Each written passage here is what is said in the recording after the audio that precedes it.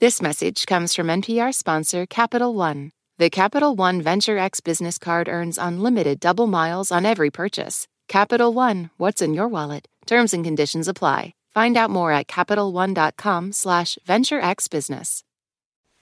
Live from NPR News in Washington, I'm Janine Herbst. It's been 100 days in the war between Israel and Hamas, and there's no end in sight. Palestinian officials say more than 23,000 have been killed since Israel launched its offensive in Gaza. That after Hamas militants attacked southern Israel, killing about 1,200 and taking more than 200 people hostage.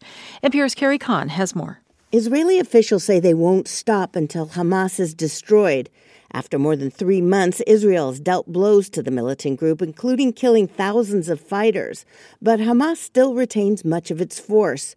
But with many of Gaza's 2.2 million residents displaced and sheltering in overcrowded southern cities, the future fight is going to be more urban and uglier, says James Rands, a military analyst with Jane's Defense Intelligence Company. You can't just keep moving them around indefinitely. So that final blow against Hamas to actually destroy them probably isn't going to be feasible. Israeli military officials say they expect to be in Gaza through the end of the year. Carrie Kahn, NPR News, Tel Aviv. Senate Majority Leader Chuck Schumer says he worked with Republican leader Mitch McConnell on a bill to avoid a partial government shutdown when federal funding runs out on Friday. I will put on the floor of the Senate legislation this Tuesday that will keep the government open, and I hope we get strong bipartisan support for that legislation. He says the majority of Republicans and Democrats don't want a shutdown, but he says there's a group of hard-right extremists who do. The deal for the two-tiered stopgap measure, which would fund the government through early March, was reached just days before the first funding deadline of January 19th. Investors will get fresh information in the coming days about the housing market and consumer spending. NPR's Scott Horsley reports on a preview of the holiday-shortened trading week. Markets are closed on Monday for the Martin Luther King holiday. On Wednesday, the Commerce Department will report on retail sales for the month of December. The National Retail Federation has already said sales were up last month, rounding out a solid holiday shopping season. Consumer spending, which is the biggest driver of the U.S. economy, has held up well despite inflation and rising interest rates. Elevated mortgage rates have been a drag on the housing market, although rates have come down a little bit. After hitting a high near 8% last fall, the average rate on a 30-year home loan is now a little over 6.5%. We'll get reports this coming week on December's home sales and new home construction. Scott Horsley, NPR News, Washington.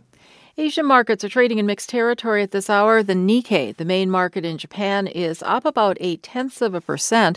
The Hang Seng in Hong Kong is down a fraction. Wall Street is closed tomorrow in observance of the Martin Luther King Jr. holiday. U.S. futures contracts are trading mixed. You're listening to NPR News.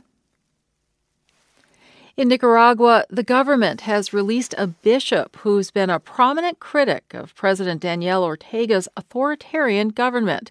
As NPR's Tara Neal reports, Bishop Rolando Alvarez was handed over to Vatican authorities along with 18 other clergymen after being held for nearly a year.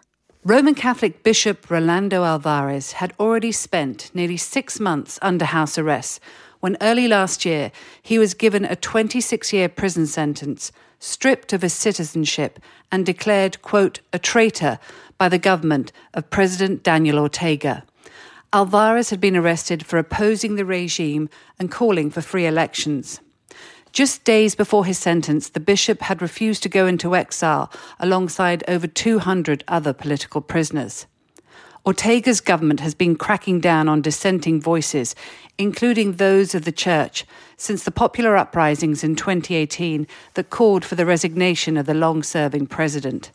Tara Neal, NPR News, Washington. Denmark has a new monarch. King Frederik X ascended the throne after his mother, Queen Margaret, formally signed her abdication papers. Massive crowds turned out for the event. The 83-year-old queen is the first to voluntarily relinquish the throne in nearly 900 years, citing health problems for the decision. Denmark's monarchy is the oldest in Europe and one of the oldest in the world. Today, though, the royal family's duties are largely ceremonial. I'm Janine Herbst, NPR News in Washington.